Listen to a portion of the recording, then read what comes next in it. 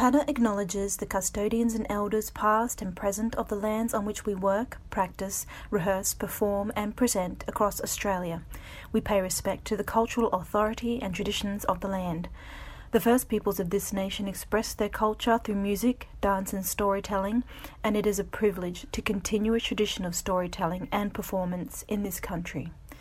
We acknowledge Aboriginal and Torres Strait Islander peoples as the first Australians and traditional custodians of the lands where we live, learn and work.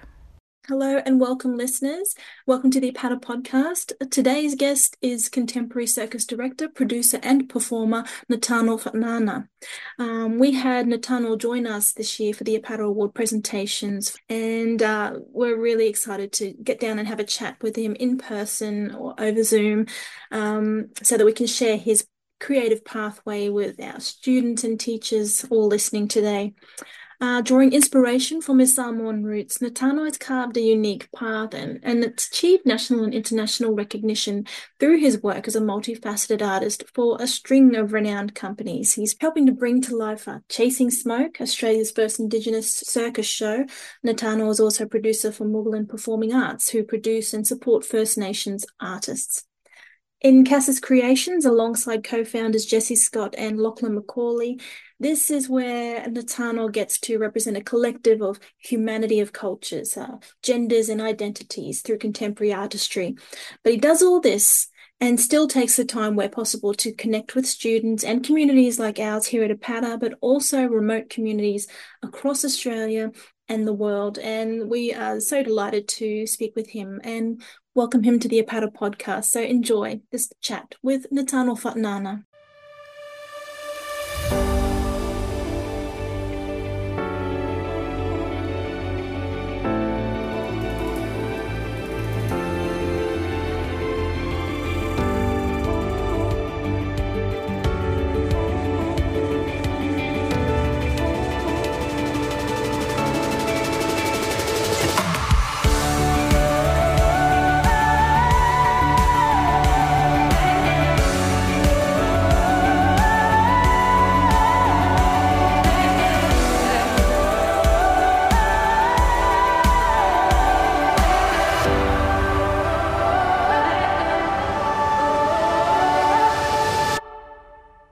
It's been said, or you've said in the past, that you like to create pieces with real stories with a human touch. And it seems that everything you do incorporates the lived experiences of the people and performers that you work with. And so I guess that's what we're going to talk about today, is your lived experiences and find out a little bit about who you are, the past, present and future of Nathanael Fatunana. So we'll start by welcome Nathanael. And please tell us where you were born and raised, and let's hear a little bit about you. Thank you. Well, first of all, I love Jennifer. Thank you for that amazing intro. Look, my people hail from the islands of Samoa. So my father is from Paloni, a village in Savaii, and my mother is from Whangamalo, also from Savaii. But we were born and raised in Aotearoa. So I was born in Wellington, or Lower Hutt actually, and grew up a little bit in Pororua, and then moved up to Auckland with the family and lived in Avondale and Mangere for a little bit longer, and before migrating to Australia. And this was in the 80s, and we moved to a little town called Ipswich outside Brisbane, of which there I was raised, and most of my schooling and my childhood was there.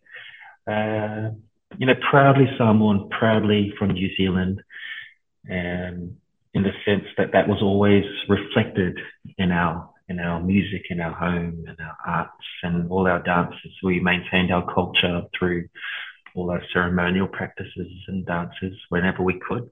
Yeah. So we're really quite lucky to have parents that were excited about continuation of story and our culture, but also assimilating and working with our newfound land, which was really important to acknowledge. This is early on too. I do recall my father and my mother always reminding us that we're on other people's land, and to really be mindful of that. Yeah. Because it will be this tables would be turned or changed if we were those people and in our own respective lands. So yeah, we've always been brought up to be respectful of original culture, old culture, in the lands that we tread. And so I went to Silkstone State School in Ipswich, and then Bremer State High School, where I was blessed to have not worked closely or schooled closely with these particular teachers, but they were in the periphery.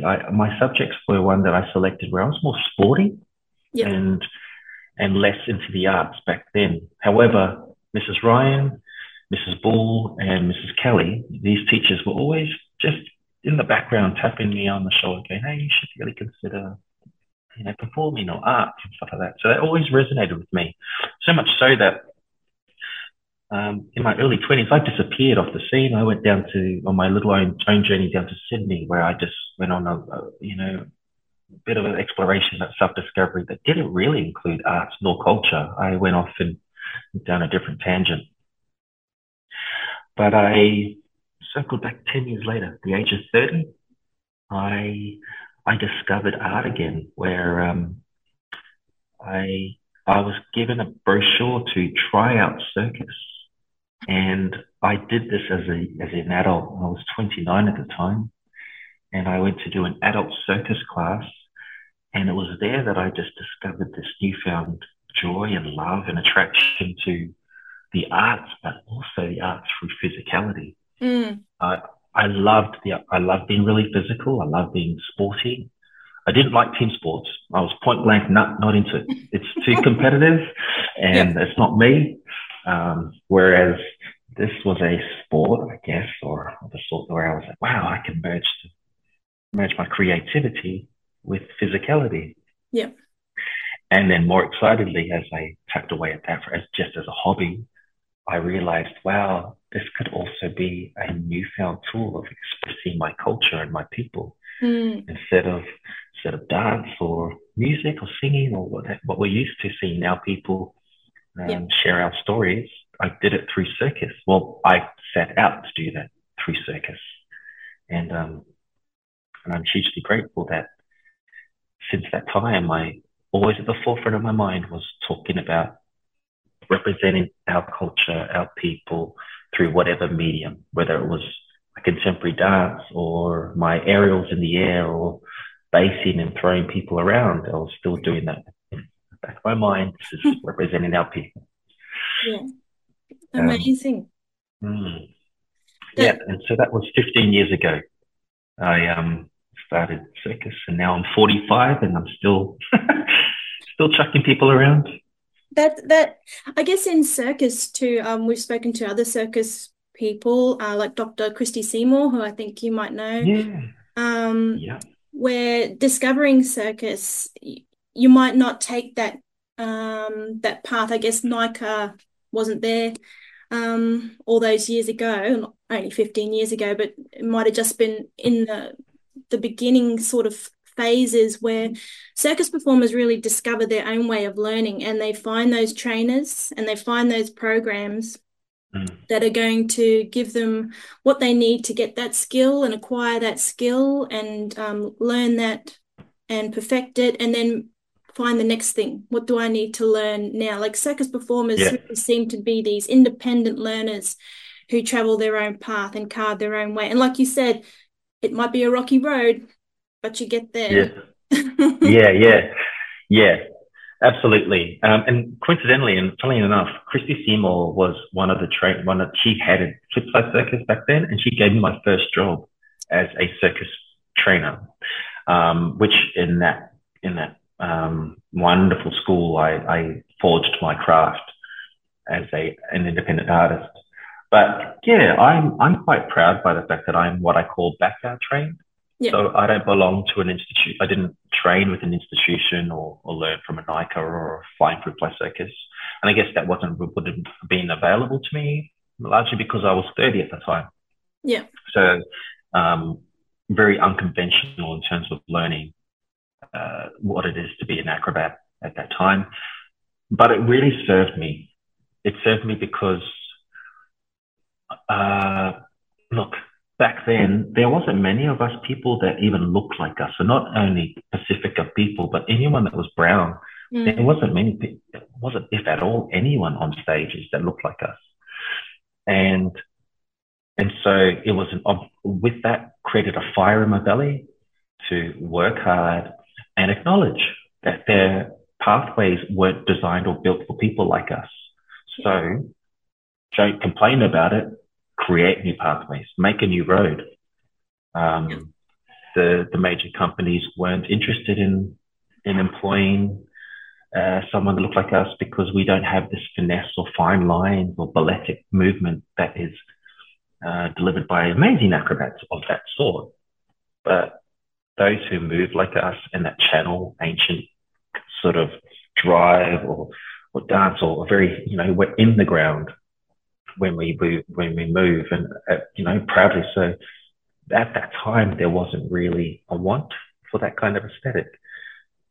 But we found the right people that we could collaborate with who are like-minded and go, hey, let's explore and celebrate our respective cultures and use it in a platform. And back then, that was done underground. We would hire out little warehouses in Brisbane just to put on performances that celebrate and explore the people that we are through our various styles of performance.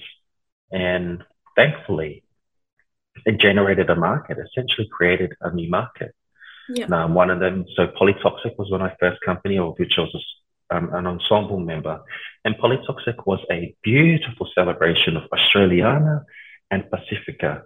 And we just explored that collision. We had whip crackers and a ballet dancer, and then we had us, merging sasas or Samoan dance with some of this Australiana stuff. And it was very experimental and found its place. It was quite a celebrated movement, Polytoxic, of which I'm hugely proud that we could have been part of that. And back then, the world wasn't ready for it, but we were. And excitedly, out of this beautiful platform called Polytoxic, this company which still goes to this day, Briefs was born, which was my first company that I created with my brother and brother-in-law, which was a crazy, exciting cabaret show that explores masculinity in all its forms. And again, culture was woven into that. And that was a vessel to share our Pacifica cultures around the world. This was an underground movement that we put on in a warehouse, in a bookstore in West End, Brisbane, which was like slapped together with sellotape and hope. And from there, it just generated this interest from around the ways. Everyone was like, hey, what's this cabaret show? 6 young men throwing themselves around, talking about culture and masculinity and doing mad skills in the air and on the ground. And next minute, we're flying around the world and of which still today, I'm no longer with Briefs. My brother and brother-in-law manage that company, of which I still love and support. But they're currently in Sweden doing a big tour there, and it's a phenomenon now. Briefs is gangbusters, hey. And that's a group of us from Grafton and Ipswich, Queensland. Like, it can be done. Possible. It can be absolutely. I actually read about how you started, that it was Fez and your brother-in-law that had a lot to do with your introduction to circus. And they said something about you having the physique of an acrobat and the kookiness of a clown. And you just knew that circus was for you.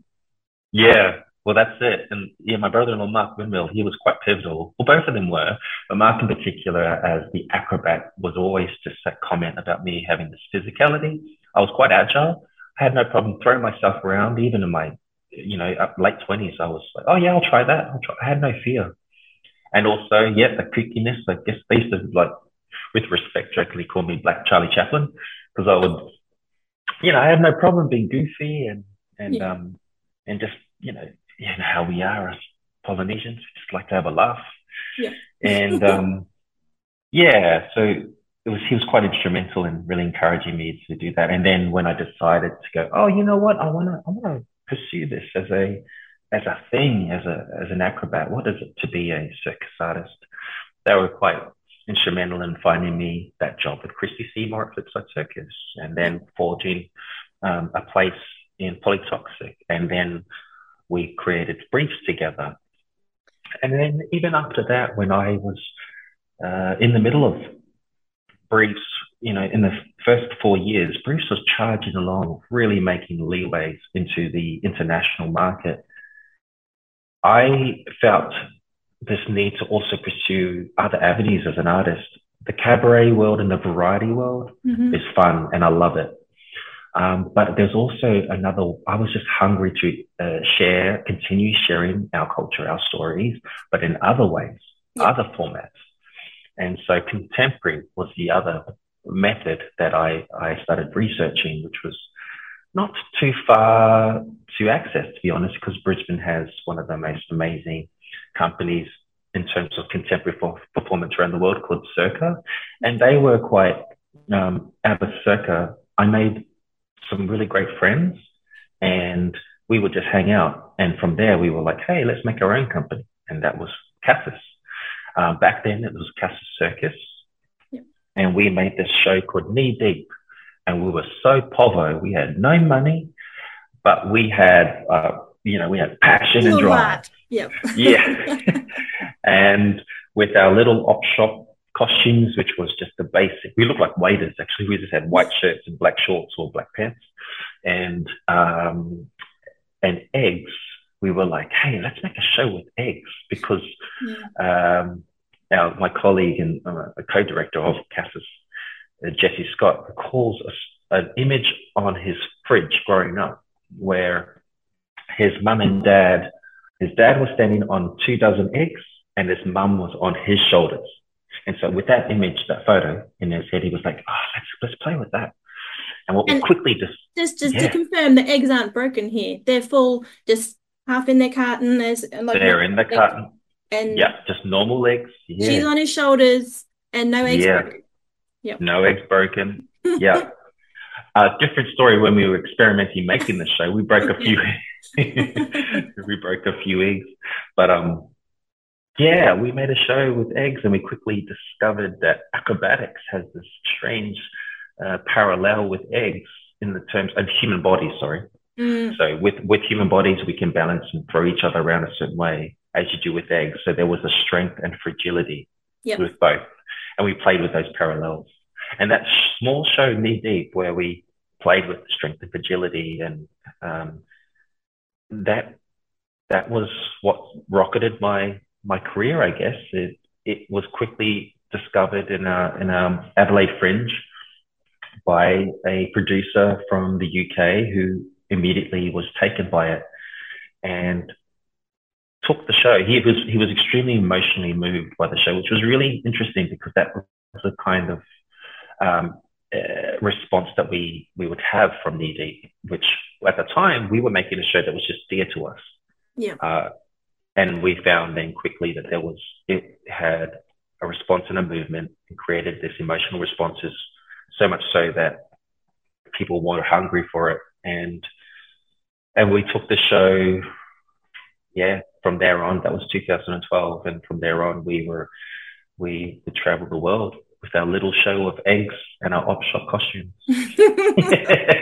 Forgot to mention that also Knee Deep, which was kind of a game changer in many ways, both for myself and in the Australian industry, that I proudly and unapologetically wove my culture into contemporary circus. Back then, like I said, there wasn't much of that. It was all very white, as in contemporary was from Europe, so it was all very much influenced that way. Yep. But I put in there, a thing called a whakatopati, which is Samoan slap dance, and wove it into an acrobatic scene. So it was like tumbling, flipping, throwing people around, but also slapping my body in times of rhythms. And so back then it was kind of, for me, it was a no-brainer. Yep. But also I remember challenging the norms. But that was what was a good thing, because there was an awareness now. People were like, oh, well, you can actually, culture isn't something that has to be so separated from contemporary. It can be all in one. And so I guess from there on, and Knee Deep was again, an affirmation that storytelling can be told whatever way we want, Yeah, you know? and sharing your culture whatever way you want, because I think you've said in the past too that circuses or physical theatre isn't a way that is normally shared. Culture, Samoan culture or Pacifica culture isn't normally shared in that way, in that format. So this was a new thing and a new way for people to experience. And I think you also said, like, when you went to French Polynesia and performing it there in front of an audience full of French Polynesians was like one of the most moving experiences you've ever had. Yeah, that was quite breathtaking and really emotional for me, in the sense that they're our people, but also their culture's been disrupted, and language has been disrupted by the French government and French how can I say this? French colonialism. Yes. Yeah. And so where our people as Samoans have maintained our culture and songs and dance, theirs hasn't. But they're us, they're our people. And and I was in a little island called Raiatea, which was, that even has a level of complexity, because that's one of our ancient islands that we have many stories about how sacred that place is, where they still have maraes, the remnants of the maraes and old ways, which aren't necessarily discovered or exist in other parts of the Pacific Islands. But anyway, here I was in this makeshift tent on the beach in the Raiatea with the sea of brown people, and it was just magic, that here was, another Samoan, another Pacifica man on stage doing old dance, slapping myself and throwing people around, catching it. But there was this beautiful response that, you could see that people going, that's what we can do too, Yeah. Because it's not just about sharing your culture with people who've never seen it before. It's also sharing it with the people it belongs to, which is a really important thing to do. And I guess that's what Chasing Smoke was about, and creating that first Australian contemporary circus show with Indigenous people and Indigenous performers, and sharing their stories as well. Yeah, absolutely. I mean, I was the director of that show, but I would say it's not the most, I'm not fond of that term. What I was a facilitator of their stories. Yeah. I'm a black fella from another land, and they were gracious enough and kind enough to allow me to assist in that. There's a delicacy around telling other people's cultural stories, and I was allowed that, which was great. And the Chasing Smoke had those 6 voices, 6 performers, all of which had their unique stories, which was, it was challenging and uplifting and traumatic and inspiring, all of that one. And unbeknownst to us, there was a lot of firsts when we were doing that, making Chasing Smoke. And so there were things that the beauty of hindsight is the things I would change. But the main thing that I would say that we wouldn't change is giving it a go. We far too often is that there are obstacles or barriers for people like us, especially for people, First Nations of this land. There's been barrier after barrier. And so I don't apologize in the fact that I, as an artist, am also a punk. I don't have a problem kicking down walls, and especially kicking down walls for people who are more marginalized than myself. It's worth it. Yep. And a big part of what you do also is you mentioned that you like to take time out and go out into communities and be a trainer again, and like step away from that facilitator role and be a part of community. And you've just come out from Wilcannia and with the Fruit Fly Circus and Dylan Singh and Louise Moriarty from Outback Theatre for Young People. Yeah. That's a big part of what you do too, is just going training in those communities that might need a bit of a lift and might need a bit of something different. How does that all go for you, and how does that work? It's all wonderful. It's actually it takes a bit of time for me to make sure that I allow the time to do that. it's important for me to work with communities. Uh, there's complexity. My year is a combination of majority producing, creative producing, directing shows, and with that comes these amazing experiences. Of which is great for the next project, but for me, it's important to share those experiences and take some time out just to sit with mob and go out to places like Wilcannia or Brewarrina, which I have a connection to.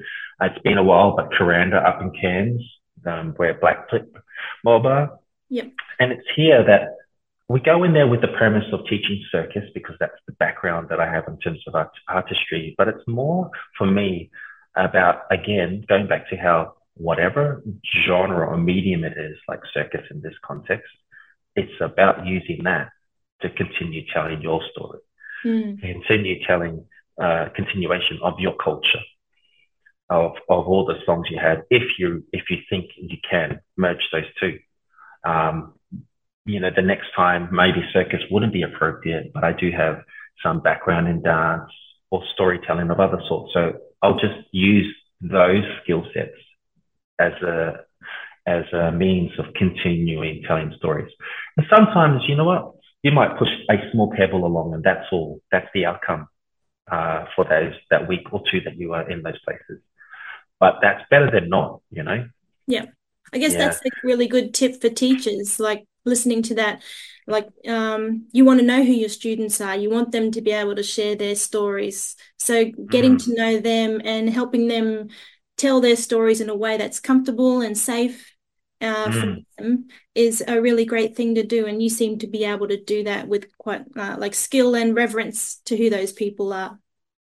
Yeah, well, I'd like to think so, but also as we were speaking earlier today, it's like if I were to go to a community and there is all the signs pointing to it's not right, what you're here to do isn't correct and nor conducive to what that community needs, be okay with leaving and having that.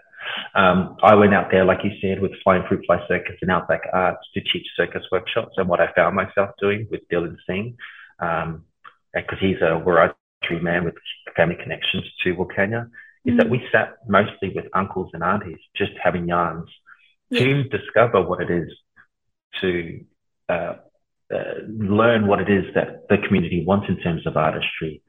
And also on top of that is like be people of culture, me, Pacifica, Dylan, Wiradjuri. It's just out of cultural courtesy to get to know who the locals are. And it's just sitting. A lot of the time it's just sitting and throughout of that, it's a very non-linear, non-European way of attaining information, but we're okay with that because you just got to listen and feel out what it is people want. We're really grateful though that especially with Dylan's connections with the family, which he discovered there's already an end to come back. When we come back, it's like, okay, we've talked enough with people to go, oh yeah, you want music, dance, and a bit of circus. Let's bring that. And also bringing in, not specifically making it just for kids, which is great. Kids deserve a bit of an outlet and, joy, but also intergenerational teachings and workings. So, coming back and facilitating workshops or play with the elders as well as the young ones. Yeah. So, everywhere's different. That was something that was quite interesting too at the presentation for Leilani Collins, because in speaking with her family, you realised that you were related to her in some way as well. Like, it's just the culture of things. I'm a Polynesian myself. I'm Māori. I was just at a tangi this weekend, and people there who are facilitating it find out they're related to most of the people in there, and it's just the way things go. And that's what's beautiful about our culture, is that you find these roots, and the roots continually spread out and connect you to all these people. And related or not, you seem to be doing the same thing. You're spreading these roots out across the world, and it's something that's really important with your work. Thank you. And now we're going to Moogalin Performing Arts, Yeah. and you're producer for them. And Mm. coming up for the 50th Sydney Opera House celebrations, Moogalin will be a part of that 50-year celebration performance and Mm. program. Can you tell us about what you do with Moogalin and that Yeah. experience there?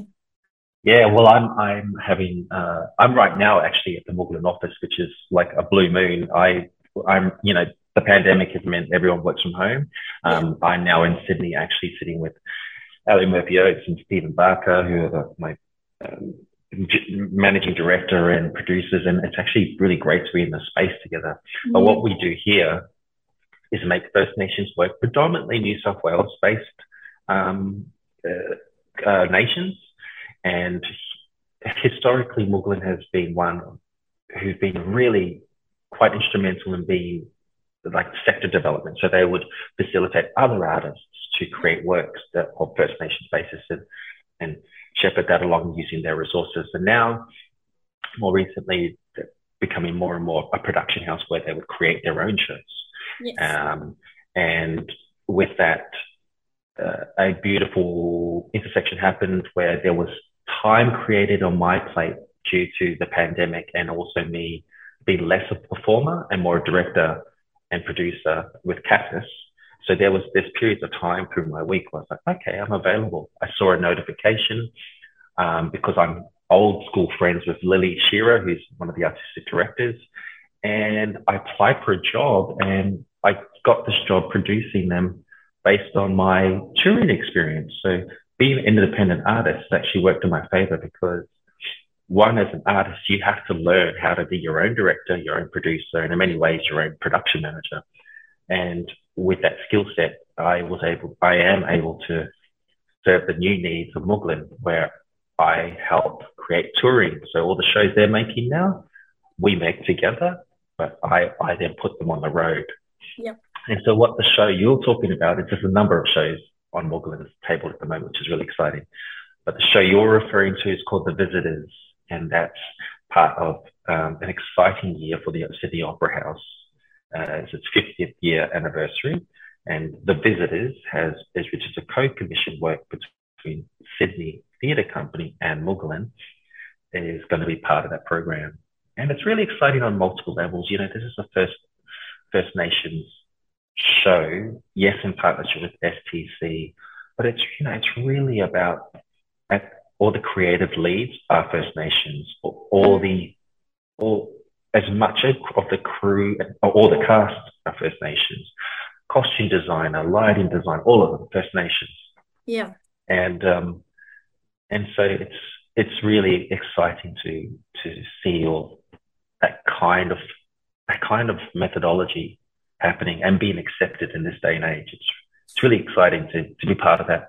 And like I said earlier, you know, I'm a black fella from another rock, much smaller rock in Samoa in the Pacific, but I'm welcomed into this space to help be part of that family of creators.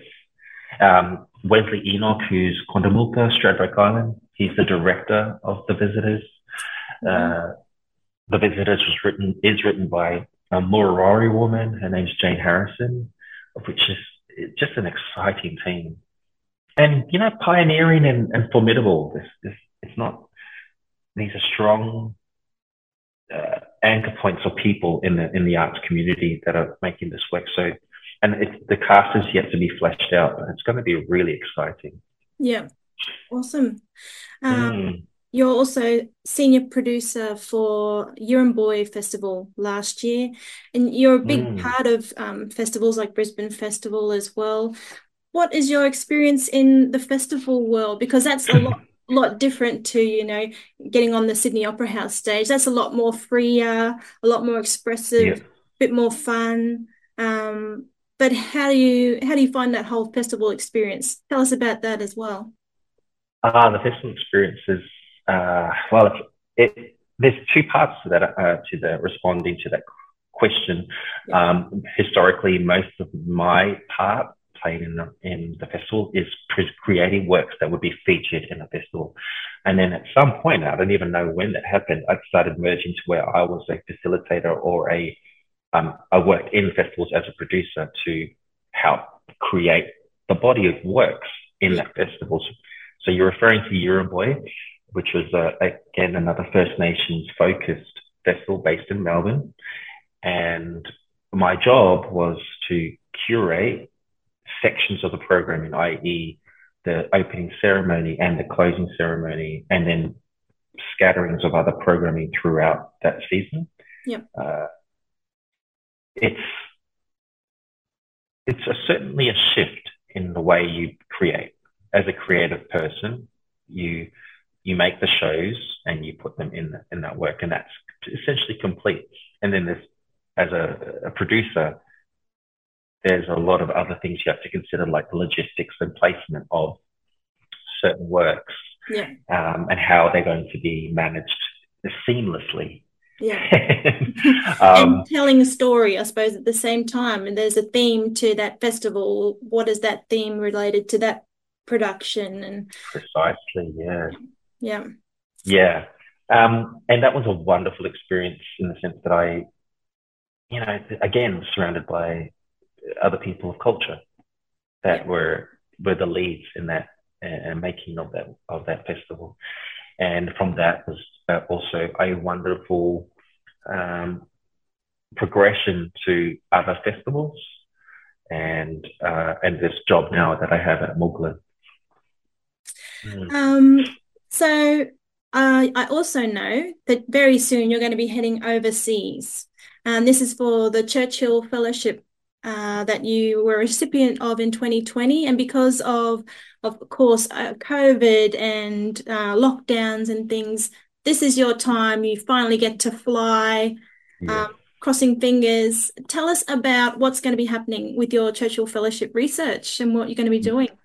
Yeah, so my Churchill Fellowship investigation is about other First Nations or First Peoples directors or choreographers or leaders in arts practice around the world, and how they weave in their culture into modern theatre practice. It's quite a challenging one, to be honest, because there isn't many of us around the world, and if they are, they are hard to find. I was lucky enough to connect with 5 individuals that are willing to share some of their cultural practices, of which they bring into their theatre practice. Yep. And those countries are your homeland and my birthland, Aotearoa. I'm working with Jack Gray at Atamira Dance. And then I'm working with Margot up in Canada, in Vancouver, who runs the Talking Sticks. It's a First Nations Indigenous festival there. A lady, Vicky Amadume, who's of Ghana descent, who runs a circus company in London, Cambodia, Whare Circus, and also in Rotuma, which I'm really excited about, little island off Fiji, which I'm going to work with a couple of directors there about their origin, like one of the old mythological and origin stories of Rotuma. So I'm pretty stoked. Yeah, it's one of the few projects I'm doing that I'm actually okay about the reporting. I'm really excited to write about it. Yeah. It sounds amazing, and what an experience. And what is it like to be recognised, I guess, for the Sidney Myer Fellowship, for your work by these institutions that have been around for quite a while? Like, how does that feel? Look, it's quite a layered. I'm not gonna water this down for your listeners, because the reality is it's hard work for people like us. It's been really hard work, and those accolades came at a time where I was pretty much ready to quit.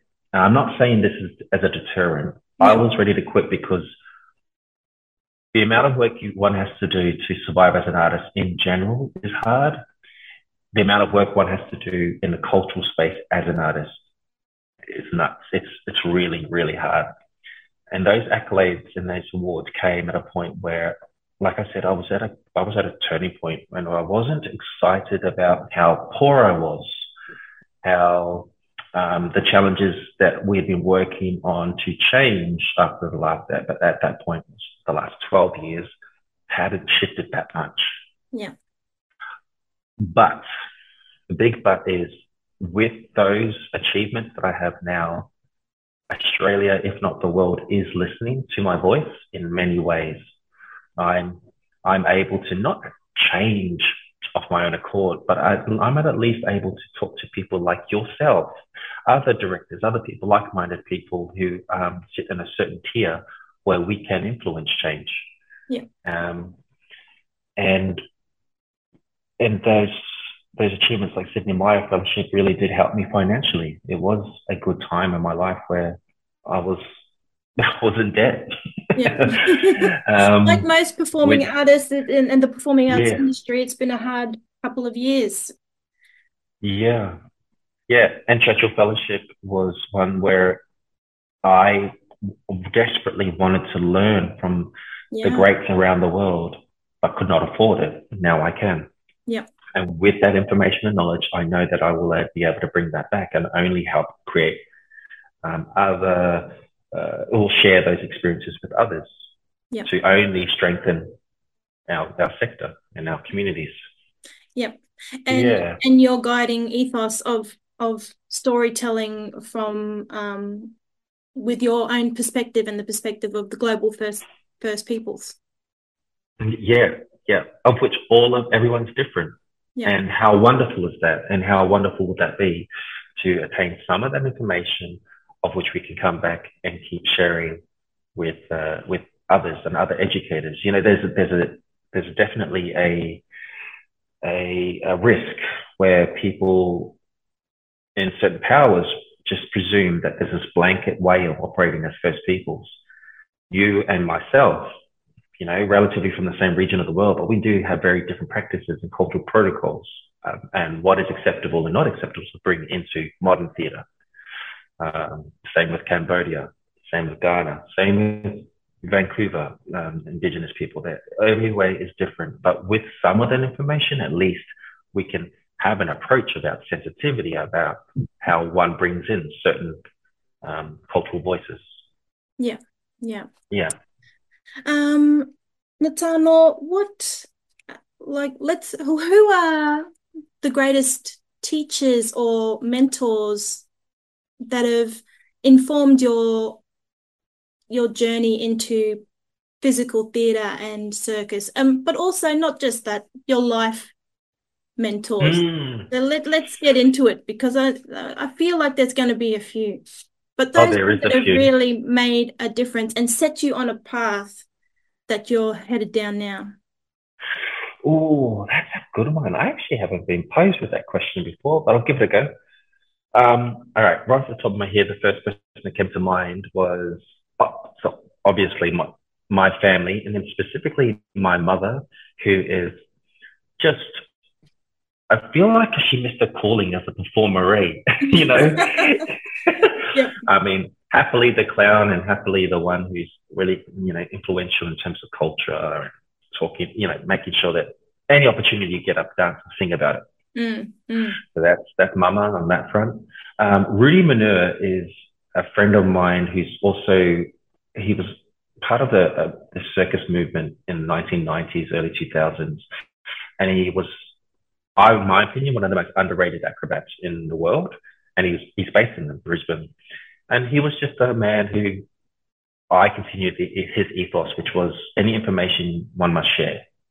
Yeah. And so he was one instrumental person when I was a 30-year-old acrobat, that he would just come in and anything he could share with me, he would yeah, he could do it. And also really positive about it. Yeah. You know, my handstands and climbs as an aerialist, was just using my climbs as an aerialist. You know, he would say, oh, you know, you did half a climb. How awesome is that? You know, or your handstand was a little bit crooked and you fell over, but you know what? How good is that as a starting point? You know, it was that sort of positivity that remained with me as an artist. And so, yeah, he's Rudy Manure and his wife Tess Beck, who were like circus family and still continue to be that to this day. Who else? Uh, you know what? I mean, there's loads historically, more recently, which is interesting that Mm. that does jump to my mind often. But Taika Waititi, just Yeah. seeing another brother looks like us, Yeah. doing his thing, choosing his craft. Yeah. Weaves an image that we see of ourselves into his work so often that other people don't realize it, but we're just going, oh my God, that's so Kiwi, or Isn't it?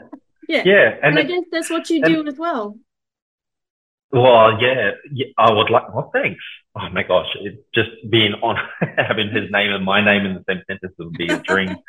Um, but yeah, it is, and again, that sort of a Taika represents that thing that if he can do it, we can too. Yeah, it's that representation. Yeah. Yeah, Which I think and was a beautiful thing about having you at the presentation, that Bellbird Park has a quite a large Pacifica community. They have a large African community and a large First Nations community. And having you there was a really beautiful thing. And having them perform their haka for the first time for us, ah, that was really amazing. Just the cultural support that is in schools today for kids is a real delight to see. And I'm so glad to have been mm, part of that. That was really gracious of you. And shout out to ah, Meg Cooper from Mad Dance House for oh yes. suggesting that you were the man for the job. Hey, She did. I didn't know that. Yeah, she Oh, did. Meg. Yeah. So thank you, Oh, Meg. thank you, Meg. Say Meg. Um, from those mentors and teachers, or um, what are the words of advice that you would give to kids wanting to get into performance today, or performance of any kind, but especially physical theatre, or just who are Indigenous, First Nations, First Peoples? What is your words of advice that come from your own mentors and teachers that you still call on Mm. today? Uh, Look, be prepared for hard work. There's going to be hard knocks for sure. But you know what? We're good. Us people of culture, we know how to dust ourselves off and get back up and be okay with that. Yeah. And the knocks are going to be regular. That's life. But just stay true to that drive, that passion, that motivation, which is for those, everyone's different, but for myself, it's about our culture and our people and our voices. And having that in the back of my mind, that's always worthwhile getting back up and dusting yourself off. Yeah. Staying true to why you are an artist. If you are out there because you have this gift to share with the world, own that. Be okay with that. If it doesn't resonate with the masses, with all your friends, so what? That's awesome. That's unique. Yeah. And there's nothing wrong with that. And also sharing. I built my career on sharing my knowledge, of which most business models and other successful artists or business people say is the worst thing to do. Yeah. I disagree. I share my knowledge with anyone who's willing to listen and more importantly earn it. Yeah. Information in my experience, in my opinion, isn't necessarily needed to be honed or just kept to yourself. It doesn't create. It's not conducive to creating a stronger sector or building your community. Mm. Um, and always know that there's someone worse off than you. Yeah. And help them out, help a brother or sister out if they need to. Again, that's what I've done. And it's not conducive, like I said, to the successful business models for the masses. But I can attest to being someone who now lives life where I feel fulfilled in most ways. Yeah. Financially, I am fine. My career is solid. My artistry is intact. And all of that was based on me just finding people, and if they needed help, I would help them. And the universe or whoever you believe in looks after you. Yeah. Yeah. Sometimes you got to be a mentor when you're not ready yourself. You'll end up being a Yep. mentor or giving advice to those people. You might not be fully ready, but they're ready to accept what you have to share with them. Yeah. Yeah. Yeah. And pass that on. Yeah. The Yeah. cycle. Okay. That's your cultural heritage shining through there. I think that sharing knowledge and stories. Yeah. What we ask this of everybody, but what are your big dreams? My big dreams is to be an artistic director of a major event or festival. I know it does sound a little bit, even as I say it, it sounds out of character, but there is something that is appealing because most of my works have been ones that are really quite intimate, small scaled, and human. There's because there's an intentional thing about it because I wanted the audience to connect to us on stage because I think that's only achievable in a small environment. But I would like to deliver human connection, but on a massive scale. Yeah. Yeah. If you say it, you got to put it out there, then it's in the universe and it's going to come back to you. So that's why we get people to say their big dreams. Sometimes you have to say it out loud and so that the universe hears you. So you never know. Never know, eh? I'll just ask a couple of quick questions like why do you love what you do? What do you love about it? What do I love about it? Yeah. There's multiple things. I've been really blessed with being who I am now. I get to travel the world. Yeah. I get to travel the world, experience other cultures, other peoples that many people would only dream of. So I'm really grateful about that. And again, going back to that thing is, whilst I'm traveling the world, I get to share my culture and my people to them as well. That's a big plus. That's a big plus for me. Oh, thank you so much, Nathaniel Fatunana from Cass's Creations, Mogollon Performing Arts, and so many more things. You are a man of culture and connection and community, and we're so appreciative that you've been involved with APADA this year, and we can't wait for all the future gold that's coming your way, and we hope we can be a part of it as well. I love, but thank you very much, Jennifer. And thank you for everyone listening. And I just put it out there. If anyone needs to reach out and connect with me, you're welcome to.